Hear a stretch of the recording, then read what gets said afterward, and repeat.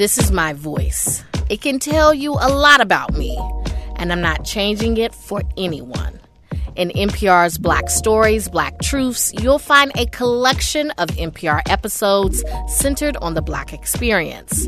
Search NPR Black Stories, Black Truths wherever you get podcasts. This is 89.1 KMUW. Up now, KMUW's Fletcher Powell looks at the joining of two masters. Sitting on Netflix right now are 4 short films made by Wes Anderson, all based on short stories by Roald Dahl, and all great, with one being an outright masterpiece.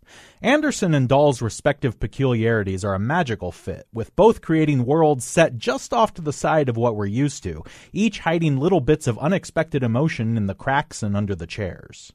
All of the films are more or less constructed the same way, with a handful of actors playing out the story while 1 or 2 or more of them also recite the story's words aloud while staring directly at us. The Ratcatcher plunges us into a semi-grotesque story of a master exterminator trying to impress his clients. Poison tells a kind of shaggy dog tale that leaves us with a gut punch. The Swan gives us Rupert Friend with the only speaking role as he acts out all the characters in a story of the cruelty of young bullies. The setups are simple, but the films are enormously complex, as Anderson continues his examination of the artifice of art, with stagehands popping in and out of the frame to move sets around, doors opening in crop fields to allow the actors to move to new locations, and the actors sometimes pantomiming rather than using props. It's all dazzling, but the gem among the gems is the wonderful story of Henry Sugar, which tells a story within a story within a story within a story about a casually avaricious Benedict Cumberbatch who reevaluates his life after gaining a mysterious skill.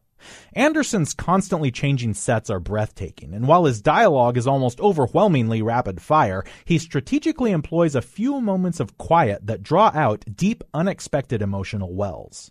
With these films and Anderson's other recent masterpiece, Asteroid City, the Wes Anderson of 2023 is operating at the highest level, and there's no reason at all to think he's peaked. For KMUW, I'm Fletcher Powell.